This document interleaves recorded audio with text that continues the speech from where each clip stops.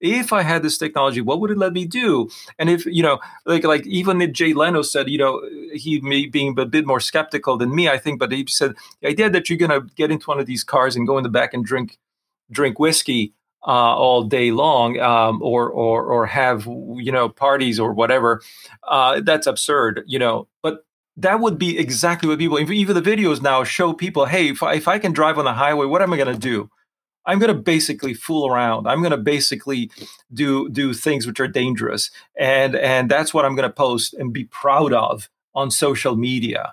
That is the human condition. You have to engineer for the human condition, and the human condition means I don't have to drive. Good. Where's the whiskey? Right?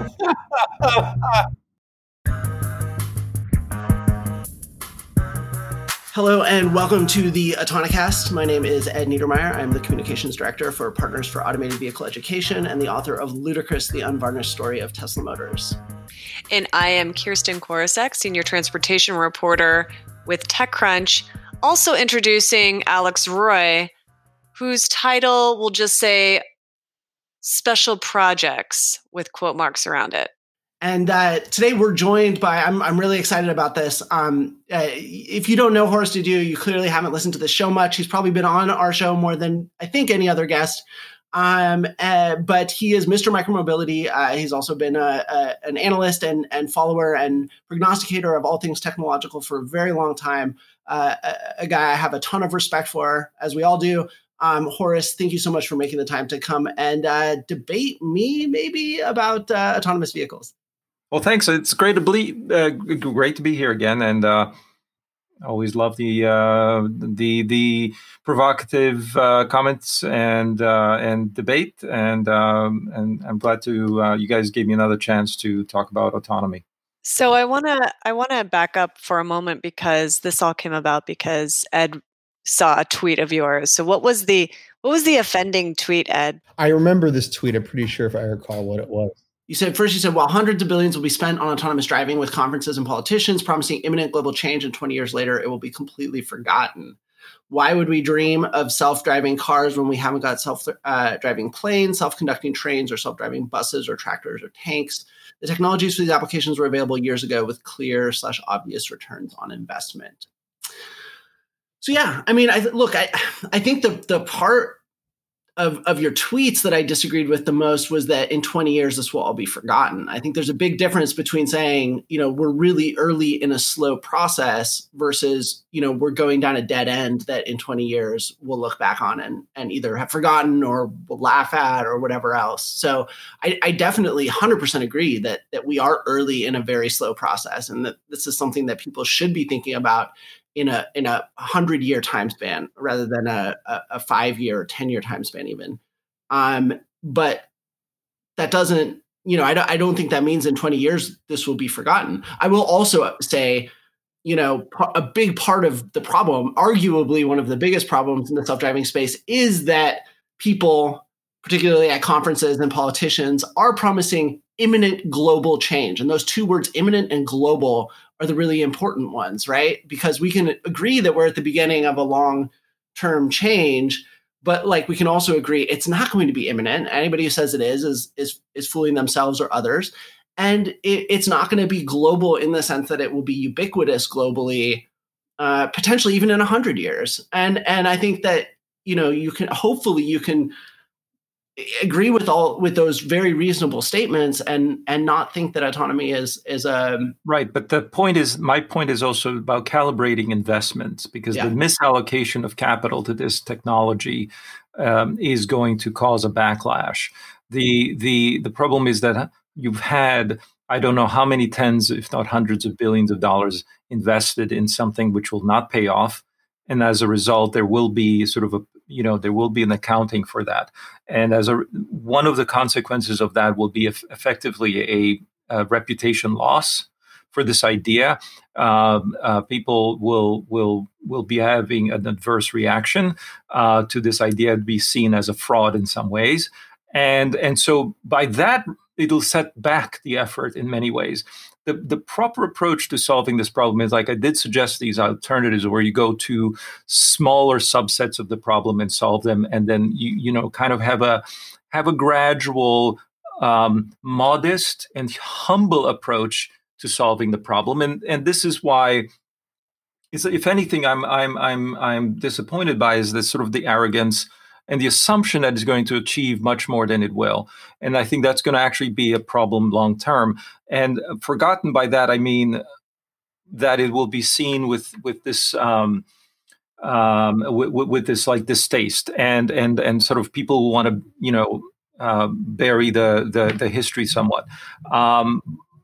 But in the meantime, great progress will be made in limited domains, which will be the productivity plateau, as they call it. You'll have the disillusionment, but you'll have the productivity plateau coming from, very narrow applications, which will be very valuable and profitable. But I don't think it's going to be seen as, well, I'm going to have an autonomous car as my main car. So before Alex jumps in, I just want to quickly ask, where do you think governments and cities should be allocating money towards if this is a misspend right now? Yeah, I think governments haven't been misspending all that much, although they've certainly been persuaded to operate these trials. But there just hasn't been anything to really spend money on. I think the money hasn't been in private funding of either incumbents trying to crack this problem or startups and in venture money and so-called strategic money going into this area. The misallocation is on the private side mostly, and my advice would be to scale down expectations, target specific domains, and then ask yourself, but wait a minute, if we solve these specific domains, why aren't we seeing adoption? And then really understand that this is not a technical issue. More, it's a sort of a job to be done, as I call it. Is like understanding what the underlying demand is and solving it with potentially other ways. And this is why for urban environments, I think micromobility offers a much more immediate opportunity. It's a lot less cost, and you must effectively reallocate space on the street to a new mode. But we've had this discussion probably elsewhere. So I'll just simply say that I think there's a misallocation of capital towards a sexy option in autonomy, whereas not really understanding what the job to be done is. So I'm curious, Horace, in the history of technology, is there an example of like a large scale, like dead end, where something was demonstrated and it kind of worked, but then investment and progress just stopped? Yes. In the 1990s, there were so-called fifth generation computing efforts. This is very similar to sort of like moonshots we talk about today. There were companies, it comes to mind like Fujitsu in Japan, IBM in the United States, AT&T Bell Labs were also probably involved with Unixes and things like that. And these were efforts to create an operating system for effectively supercomputers to use to solve gigantic, open problems in computing. And then you may have also, seen efforts similar, but not quite on the same grandiose scale, which is like quantum computing and things like that, which were I wouldn't say boondoggles. It implies it's sort of malicious in a way, but they were effectively a waste of money that were not supported by a market demanding solutions. And so usually you have these grandiose plans, and then the winner turns out to be Microsoft Windows running on a PC that barely stays up for 24 hours and it crashes all the time. It's got viruses on it every day.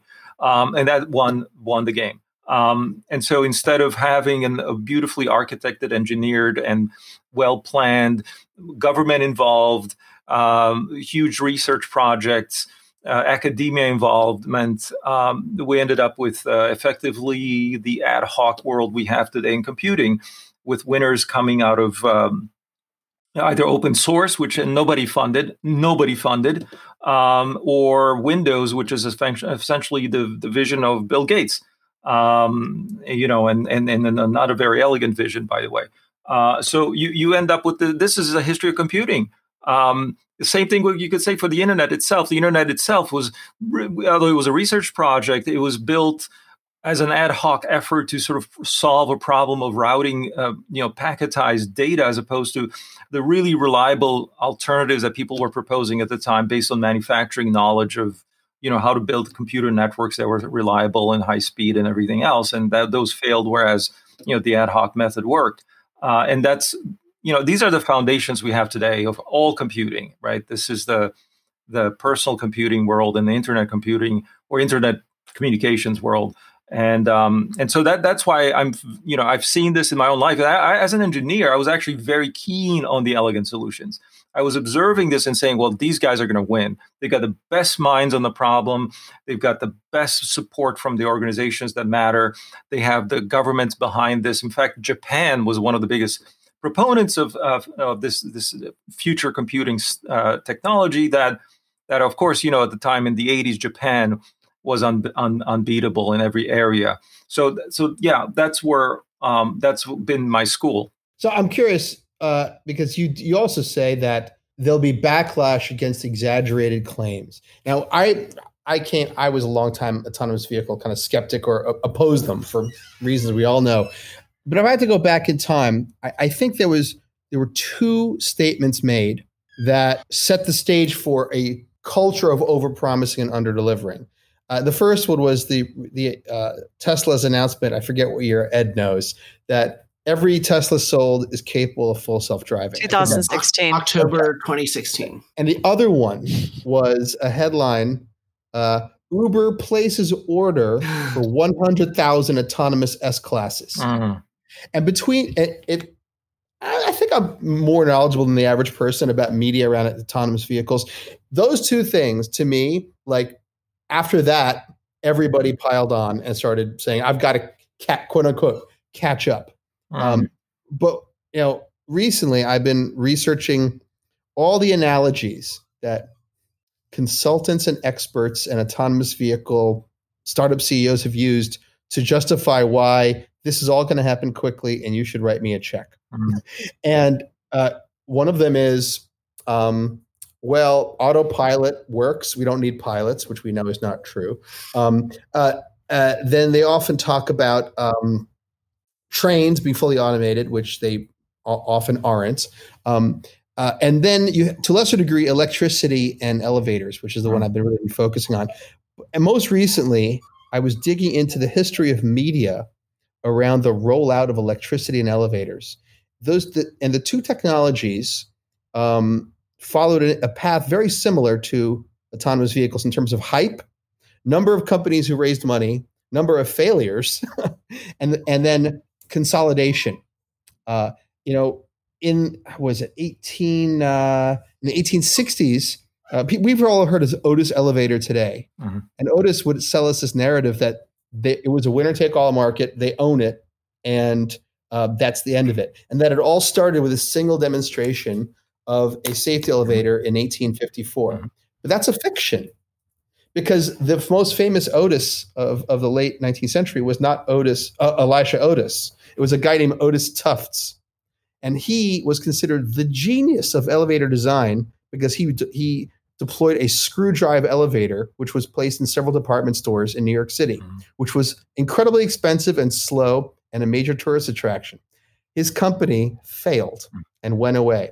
But at that time, in the 1860s and 70s, Elisha Otis, inventor of the safety elevator, was like not a big name. But his sons, after his death, 20-something years, more than 20 years after his death, ended up consolidating most of the American elevator sector. And at the time, it wasn't entirely clear that there was a market for elevators because most buildings were 6 stories tall. All the best real estate was ground and second floor. It wasn't obvious to people that there was a business case for elevators. But it emerged as architecture and material science made it possible to build taller buildings. And then real estate values inverted because there happened to be a technology, elevators, that could be developed to not just increase values, but multiply the value that could be created by adding more floors that suddenly, instead of having one high value floor and a low floor, you could have 7 or 10 high value floors above. Mm-hmm. And so my argument, and how I felt about autonomy 3-4 years ago, is that of course there is a business case to be made for autonomous vehicles, and it will play out. But that I believe most of the companies that have raised money are going to go away, just shut down or be acquired.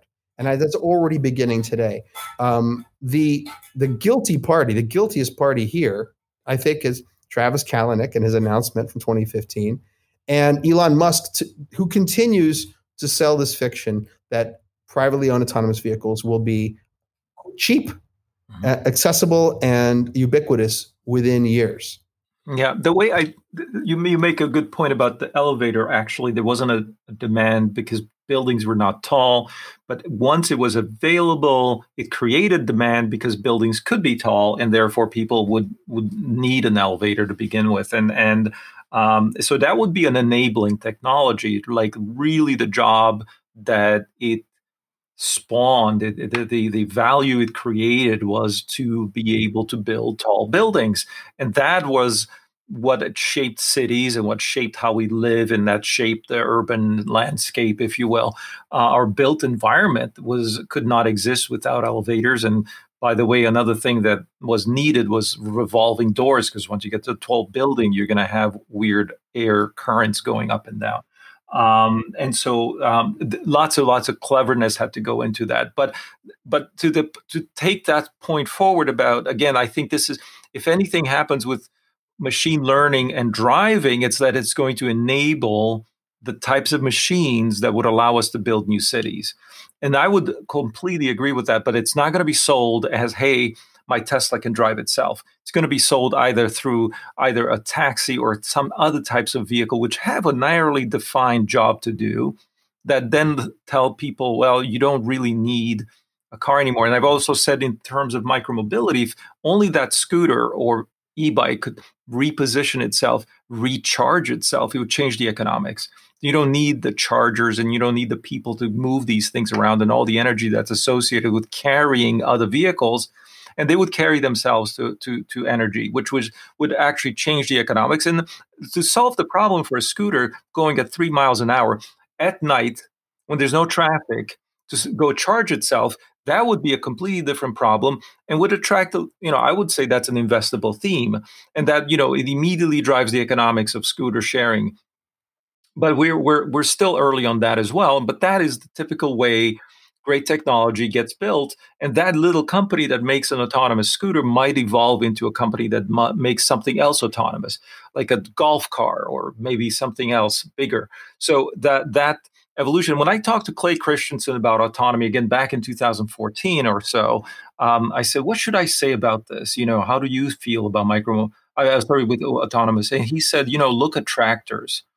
He was already quite an old man by the time, but he had that insight. We said, look at agriculture to sort of give you an idea of what the evolutionary path for, and that's why I always kept in my mind, the domain of agriculture, the domain of military, the domain of public transport, the domain of rail, even aviation, which has been solving, pilot augmentation problems for decades. And yet, even those haven't eliminated the driver. The driver is still essential to that. And by the way, one of the important reasons for that is because drivers actually are fairly cheap. And we think that they're a really big part, but they can bid against machines and win. Often in this case, because they handle the outlying cases, and they also have political power, which drives the laws, which make machines not a very good competitor. Just to jump in really quickly, you mentioned the agriculture role domain, but I mean, really, actually, automated vehicle technology was early on in the mining industry and has become a useful application in some cases. And actually, I think that Alex's boss worked on that for Caterpillar. So I mean, I think in that scenario, that has played out. But the thing about that is that the theory of disruption suggests that those who are able to solve it in a limited domain should have the ability to move up market. So that company that solves it in the mining domain should have the incentives and access to markets to sort of apply themselves to a new adjacent space. And sometimes that's where the obstacle lies, that there isn't an easy way for a mining company to evolve its solution into either agriculture or military or other things. And that's an unfortunate circumstance, but people jump out, as perhaps your boss did, to start a new company and bring that knowledge forward, and then evolve it further. That's part and parcel of the process, and this is what I'm trying to understand myself. If you were to be a betting person, whom do you bet on? Do you bet on incumbents? Do you bet on John Deere? Do you bet on a startup coming out of Google or the usual suspects, etc.? So it's not at all clear that there's a some would say bet on Tesla, but it's again that's long talk. But I many times the winner comes out of nowhere and not certainly where you would expect. Greetings, Autonocat Nation. Pardon the interruption. We know you're all anxious to hear the rest of the show, but we need a minute of your time. Actually, Kirsten, we need a few minutes. Okay, fine. Well, let's be clear. We don't need your time as much as your information. You might have heard that we have created a survey. Hold up. Let's provide some context here. What started as a fun side project has turned into something much bigger than we ever expected. And so it's time for us to grow up just a little. And to do that, we need to better understand our audience. We created a survey to do just that. The data fields are mostly optional, but the more you provide, the more you help. Importantly, we will never share your personal information with anyone. Filling out this survey is the most effective way to help us make this podcast everything it can be. So please take a few minutes to visit autonocast.com/survey and help us understand who you are and how we can improve. Thanks. So first of all, I want to say, go listen to episode 182 of the Autonocast. We talked to Nancy Post of John Deere. And it was precisely because we came out of CES, or we were at CES actually, and we were sort of like, wow, everyone is so down on AVs. And that particularly the issue that you mentioned about building a viable business around it is where a lot of people were having questions. And, we just saw John Deere, like, here's an example of a company that is building a business around automation. Again, it is because they operate in the kind of domain that is possible. But I think you also put your finger on something, definitely like venture capital and sort of the machine that creates the technology these days. Obviously, the way it works is there's sort of an underlying assumption that whatever technology you're investing in, there will be a point where the problem is quote unquote solved and it's able to scale sort of universally. And I think we may be sort of realizing that like autonomous vehicles, but maybe even potentially more broadly, sort of machine learning and AI has scaling issues that are not immediately always obvious. And I think that if you think about, the issues with algorithmic bias that are out there, right? So facial recognition was something that we were like, we've solved it. It scales. Well, the problem is that it doesn't really. It's deeply biased. It doesn't recognize certain kinds of faces. It has these really fundamental problems. And it's possible that because of the nature of AI, you're making statistical correlations about a given domain, it makes sense that if that domain is sort of everywhere, the level 5 Tesla dream, making statistical correlations about everything you will see anywhere on the road is fundamentally something that is going to be, especially, by the way, in a safety critical application. I think that's also the piece of this that people don't necessarily understand. So I guess my question to you is, are there precedents or for technologies that don't scale the way other successful technologies have? Is there a way to build successful businesses around things that are very hard to scale and that sort of intrinsically take a lot of time to get, be it from one limited domain sort of to something approaching ubiquity? So let me just take this actually in question in a place closer even to my heart, which is in the computer world when we're struggling with augmented reality and potentially virtual reality. And in fact, there was a big nut to crack there, a big puzzle to solve with respect to how to put on a virtual world around our senses and create these artificial worlds for us to live in. And the interesting thing was that I was skeptical about that because I suffer from motion sickness, and I would never ever have a good experience with a over the eye kind of environment. And actually, if you dig up some papers from the 1990s when they were doing research on this for the military, for pilots to be able to have these augmented reality, that there were always problems with a disconnect between your inner ear and what you see, and that was never solved in the 90s as a research problem, which I'm sure millions were spent. But yes, and that means that people went into augmentation as opposed to complete virtual worlds. And in augmentation, you might be able to get away with, because again, you're seeing the world and you're seeing something that added to it. And yet, and this is again, there are people trying to solve this from a physiological response point of view to a computational. Try to create computation and the optics required.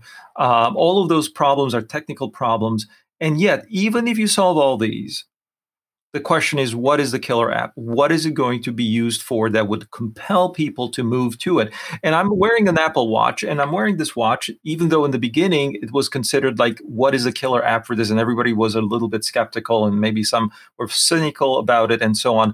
I thought they would figure it out. And here we are, I don't know, 6th generation in, where they're saying, well, it's actually fitness, which wasn't clear at the beginning. But would therefore, you can see how timekeeping evolves into staying fit. Here's like augmented reality. What is the end point there, or even the middle point there, where, is it just game playing? Is it deciding what to buy in terms of furniture from IKEA?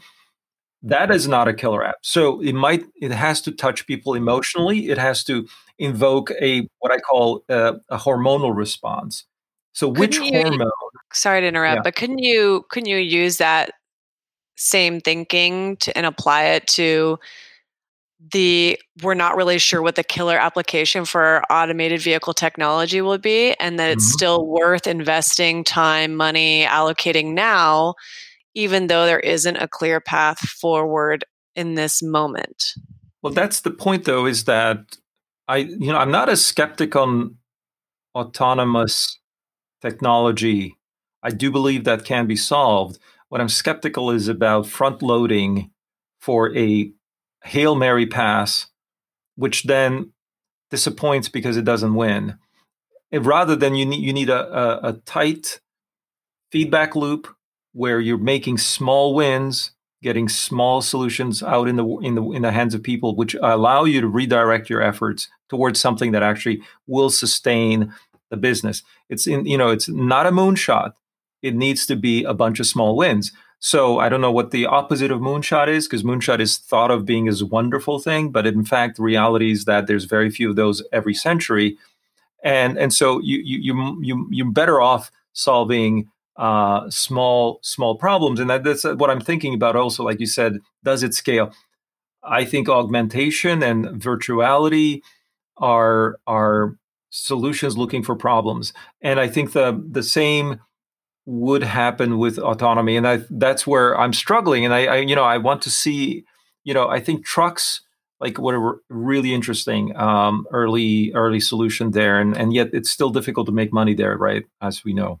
Yeah, so you just sort of referenced something you said earlier on, and this sort of idea of a backlash. I mean, I don't think that's so much a prediction as you're reflecting what's happening right now, right? Like as Alex said, we had this sort of peak hype moment, and now, the backlash is now in a lot of ways, and that's why, to me, the interesting question at this point is that question, which I think you're also referring to here, of where does the slope of enlightenment start, right? Like at what point do we get past? And I feel like a lot of your critiques are of sort of what was initially pitched and hyped. And I think one of the key things that people generally, that really throws people off in trying to understand exactly what you're saying about getting the small wins is the mental model of self-driving car, right? Because like cars are this ubiquitous thing, they're everywhere, and they're capable of taking us anywhere that we want to go. Like as long as AVs are compared to cars, they're going to seem underwhelming because cars are, this foundation stone of our material culture. Yeah, and its success in AV in cars is that you're going to feel like you're in a taxi without a driver. Wow. You're going to get bored. As everyone who's ever tried this, and I haven't, but I've met people who have and said, but after in the beginning, it's a bit like, wow, this is interesting. And after 5 minutes, it's boring. That is not what will get monetized. You need to monetize passion, excitement, if that's a bit of an understatement, but is basically what are the hormones you're triggering. That's what you need to figure out, because that's where people are going to put their money. And by the way, I think one of the exercises, one of the mental exercises I did about this is when I in an episode called the Autonomous Winnebago, when I just followed the logic of autonomous. If you had that technology, what would people want to hire it to do for them? And I would say it wouldn't be that, well, I just want to have a commute that lasts an hour and a half, be an hour, because I'm not going to probably gain any time with someone else driving. If anything, it might even be slower, because it's going to be cautious all the time. So maybe whatever's happening, I want to keep my head down and work during that time. Well, if I'm working, why not have fun instead? So maybe, I can have the time in the morning spent, watching stuff, doing work, but maybe even people suggested exercising. Well, then you need a bit more space. So really the autonomous vehicle needs to have space in it. So you have like a little office, maybe you rolled out a bed into it, and then you're going to get dressed, maybe shave, maybe put on makeup, do other things in the vehicles to save you time that you normally would spend at home. So it sort of becomes living space, and that's kind of interesting. But let's take that the next step. It's like, well, why don't I just sleep in it?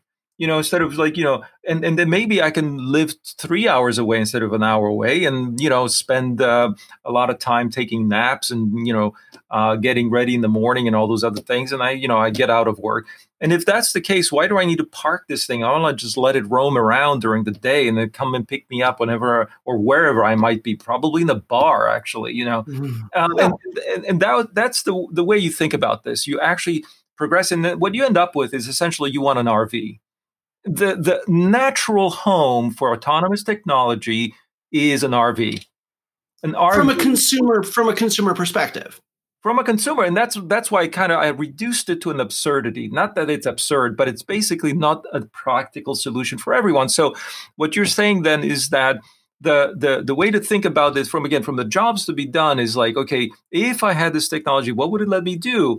And if, like even Jay Leno said, he may being a bit more skeptical than me, I think, but he said the idea that you're going to get into one of these cars and go in the back and drink whiskey all day long, or have parties or whatever, that's absurd, but that would be exactly what people, even the videos now show people, hey, if I can drive on the highway, what am I going to do? I'm going to basically fool around. I'm going to basically do things which are dangerous, and that's what I'm going to post and be proud of on social media. That is the human condition. You have to engineer for the human condition, and the human condition means I don't have to drive. Good. Where's the whiskey? Right. So you're absolutely right. Like, I cannot wait for autonomous RV. Like, for me, the dream scenario is being able to go on a weekend ski trip where I get in the car on Friday night, Friday afternoon after work, fall asleep, wake up, go skiing for 2 days, and then sleep on the way home on Sunday night. Like, that to me is like the killer app. And then why not make it be a service as opposed to a product? Because then it starts to be, and then it crosses over. Well, they would just have a bus, we'll put 5 people to do that on. There are buses, I think, that go from LA to San Francisco where you can sleep on board, right? Absolutely. Okay. So I get it. My struggle, though, is that I don't see the investment dollars going into this. I see the investment dollars trying to crack the puzzle of a self-driving Tesla, and that's just a fantasy to me. That's just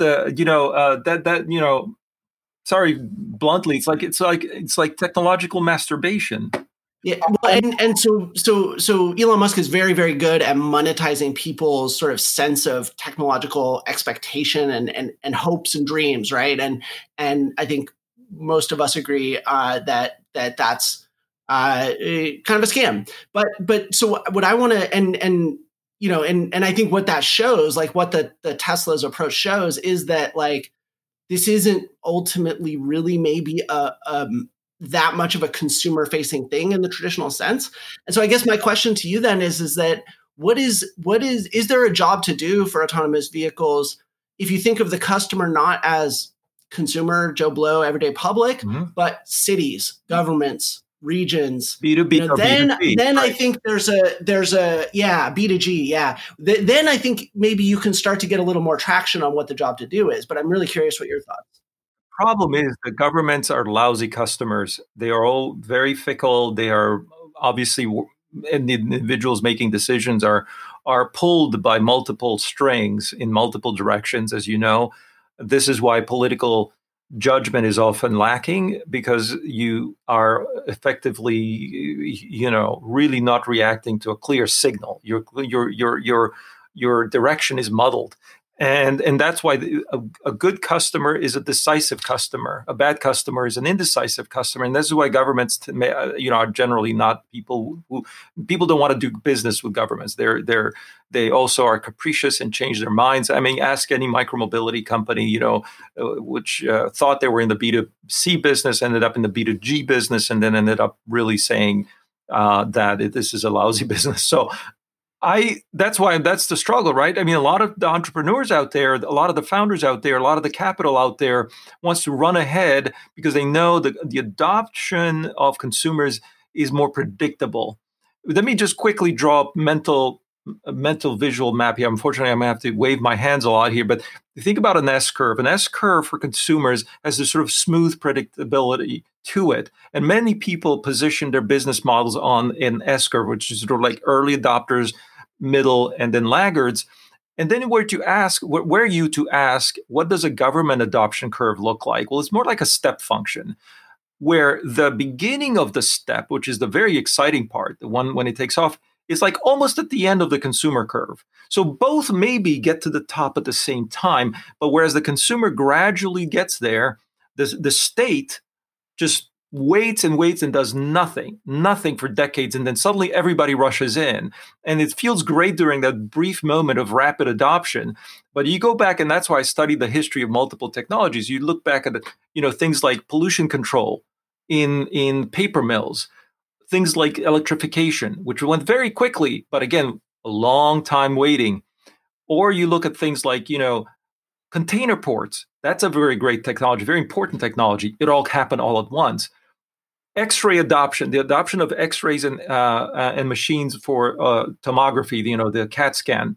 Those things with the buyer were hospitals, and they also waited and waited and waited and waited and waited, and suddenly they all went.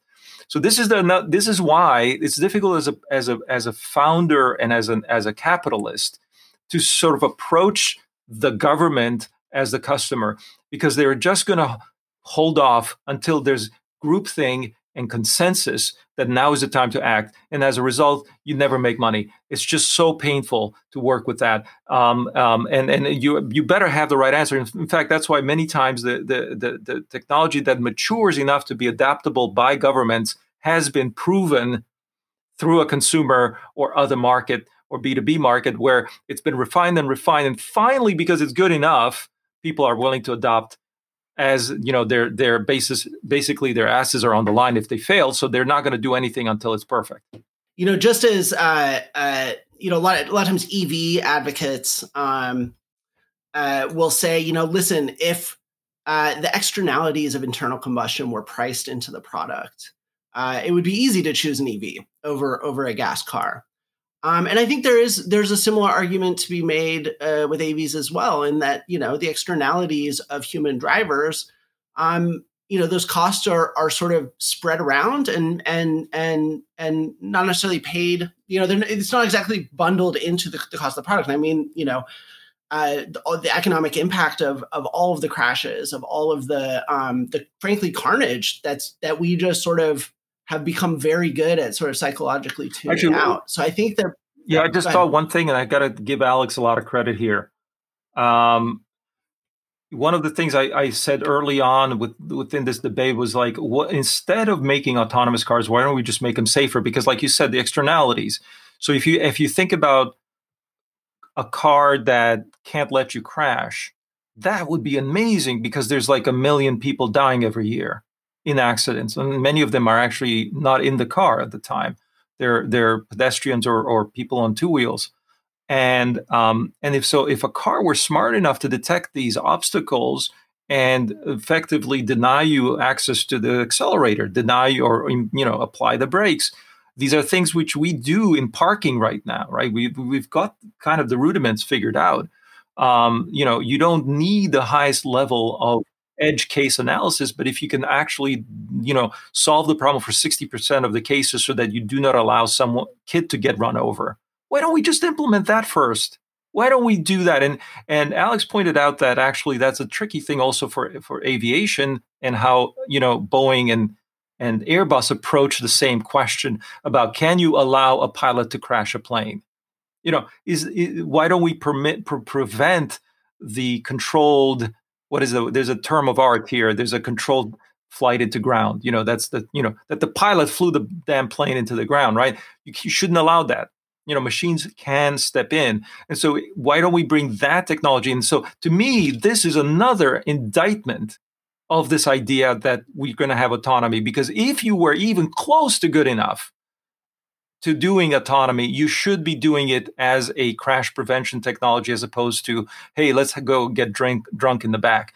That has to be a far more worthy goal. To be clear, if one were capable of building that technology into a consumer vehicle, one would also be capable of deploying level 4 autonomous vehicles. Again, maybe reduce the fatalities by 10%. I'm not saying to have it perfectly solved, but sort of get involved in safety first as a question. And maybe I'm wrong on this matter, but I would like to see progress there, and then I'll start to believe that there's progress on autonomy.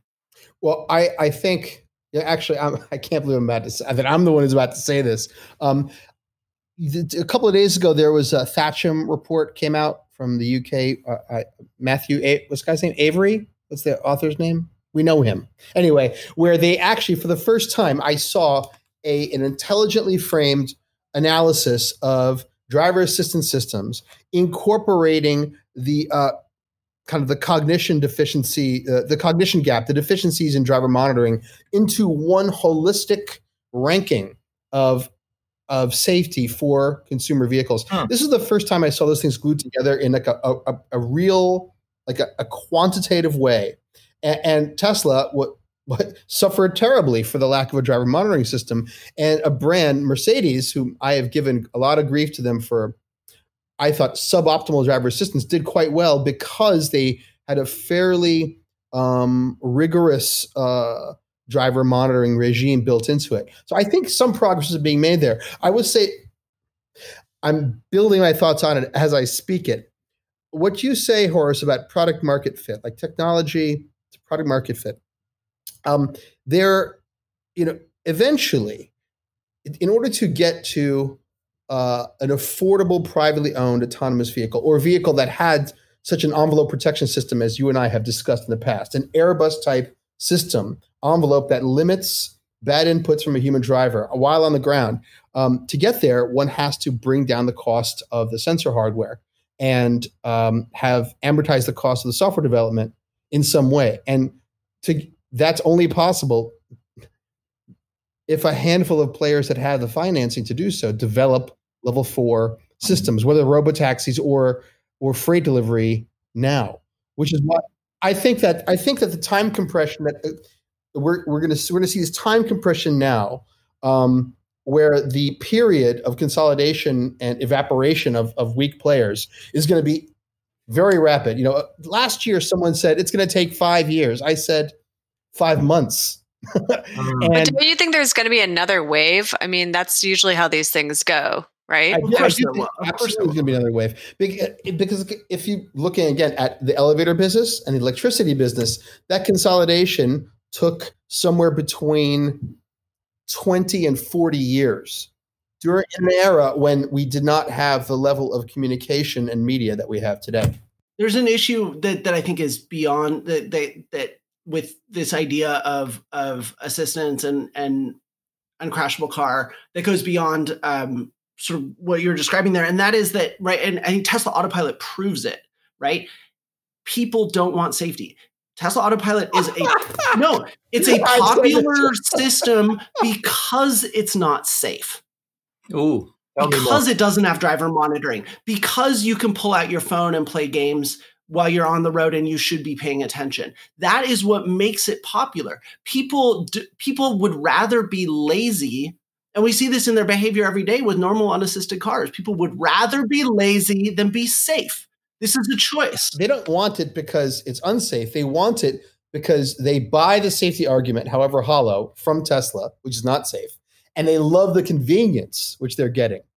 And but if you compare it to GM's Super Cruise, Ed's argument stands up, which is that you've said, for example, that it's in many ways is superior, but it's so limiting and there's so many rules around it that people don't use it. Also, it's in a Cadillac, which, maybe not the most exciting vehicle in the world. So that could be hurting it. But if you put Super Cruise in, let's say, a more compelling vehicle, would Tesla's Autopilot still be more popular? I think it would be because there's fewer restrictions. And Horace, I mean, like if we've gotten to the point where we have developed enough sort of psychological coping mechanisms to deal with the fact that more than 30,000 Americans die on the road every year, and that's not something that paralyzes us with fear or keeps us off the road or even makes us drive better or more carefully or more attentively. I mean, doesn't that represent sort of an underlying challenge in this whole space, like that, just that psychological complex that we've had to, in some ways, I think, develop in terms of how we relate to the safety of cars or lack thereof? Again, I only put these I don't know what the right word, paradoxes or parables out there to challenge the assumptions about what the priorities are. And I think the priority should be on changing globally the perception which we take for granted. Historically, even ideas go through an S-curve. So, for example, the idea that smoking is harmful had to be adopted. And the idea that smoking is either healthful or benign had to be, go the opposite way, had to sort of be unadopted. And there's a time frame for doing that. Even if all the evidence is there, even if all the voices speak in unison, that doesn't mean the adoption is quick. So one of the grand ideas that I think we hold, that we don't realize we hold, is exactly around this question of, well, we can accommodate, we can tolerate a certain number of fatalities. And by the way, in Northern European countries, which is where I happen to be now, that is not held very strongly. I mean, there is a very low tolerance for fatalities or injuries. And people are a little bit more sensitive, of course, a smaller population as well. And then so they've adopted the idea of, and by the way, same thing with global warming and so on. But even like, this is a very, very tangible thing that people, have been affected by. And so I think this is to the question of what does a technology ultimately do is it changes minds. So if we can do anything to sort of reduce our tolerance for the toll of injury and death, but maybe as a side effect, you might actually realize that maybe you shouldn't be using a car at all. That there are better alternatives out there, which is why I'm advocate for micromobility. But yes, to some extent, I would say those who even Tesla's shortcomings, but at least they're saying that our system is more likely to save lives, and thus shed light on this point that there are lives lost, because we tend to forget. So credit there where it's due. I would say fundamentally, when we do see change in society, it's because a large percent of the population has suddenly switched its perception of fundamentals. And we've gone through this as a society on many, many topics. And most recently, as you probably know, on global warming, on the rights of people who are marginalized, etc.